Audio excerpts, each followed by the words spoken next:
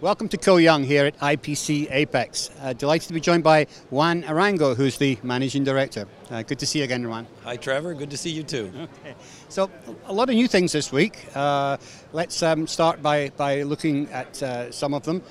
You've got a system here for semiconductor inspection. That is correct. It's called the Meister. Meister D. We have a Meister S, which is the SPI version, and a Meister D, which is the AOI version. Right. And it's mainly for dies, so we've been able to handle very small components, as well as resolve the issue with mirrors. Right. So shiny parts. Yeah, shiny parts. It's always been an issue in the semiconductor side, especially from the wafer, this type of thing. So you've actually managed to solve that. It looks like we have. Okay. We're going into evaluation with some big medical device companies here in March, and HQ feels that we're ready for it. Okay. You're going to give away the secret sauce, how you managed to do it? No, not yet. Okay.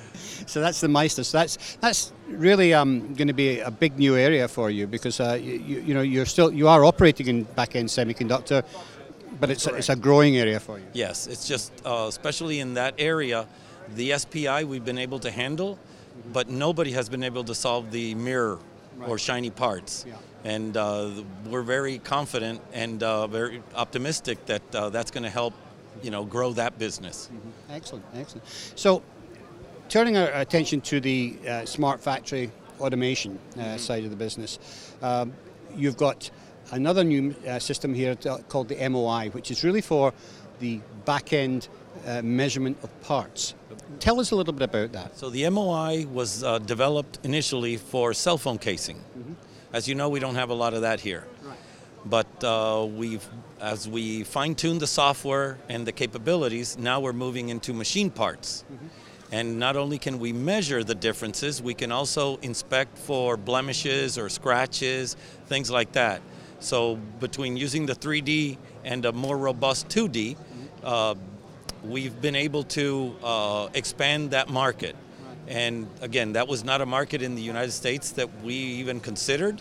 And for this year, that's a good growth potential for us. Yeah, because up till now, that's been one of these functions that's been done manually by a lot of people. We have some companies that are looking, they're hoping that their application fits this machine, because a lot of that, like you said, it's done manually, and your eyes at the beginning of the day could be better than at the end of the day, and you don't have any data for traceability and for just to make sure that that loop is closed and you don't miss the information. Now, of course, casings and objects like that come in all different sizes and shapes. So are you using a multi-axis robot for that? We are. We call it a gripper, but it's a multi-axis robot that flips it every which way, and we're going after even the pistons of cars. So it's quite a broad range of pieces or metal parts that we can handle. We also do plastic as well. Right. Great. Ksmart. Yes. That has evolved to Ksmart 2. Correct. What is the 2?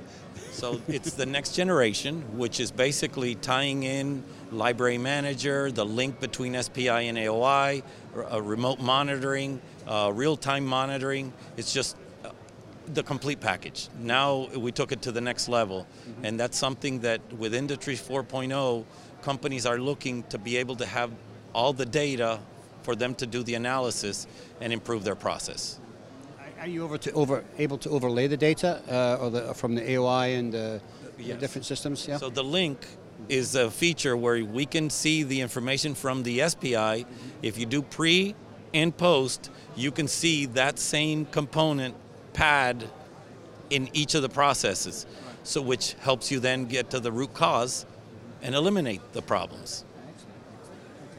So, I mean, this has been a busy time for you. I mean, last time we spoke, you had your best quarter ever.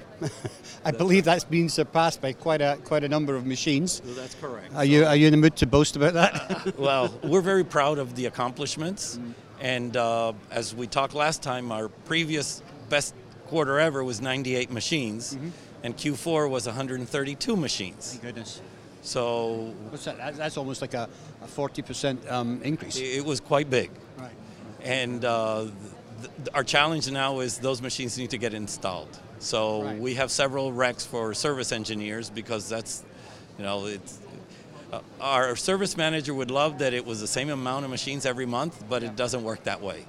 Very difficult when you grow to that extent. Are you pulling on resources from Korea and different places? No, we just find good talent in the United States, Okay. and we hire them in the right geographical area, so we are efficient in the travel. Right.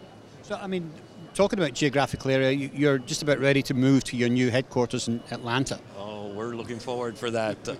So, as you know, we've been talking about this. We almost moved to San Diego, then switched back. The Chandler office will close at the end of March, Okay.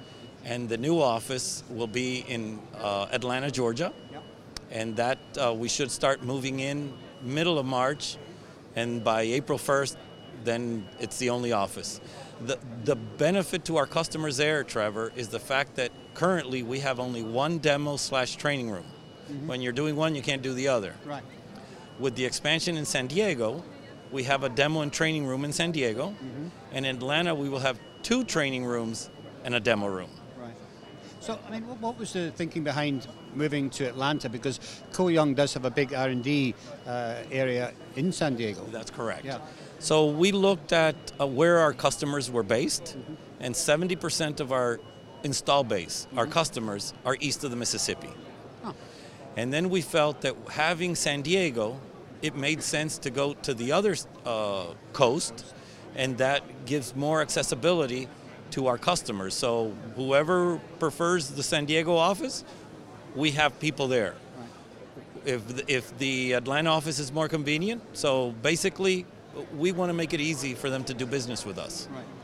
Okay. Excellent. Well, Juan, every time I speak to you, there seems to be a myriad of things happening. Koh Young is very dynamic. Absolutely. And we just have to, be willing to adjust. Yeah. And we look forward to these challenges because this is actually fun. Well, it's obviously from the expression on your face that you're having fun. So thank you for joining us today, and thank you for updating us. Thank you very much, Trevor. Good to see you.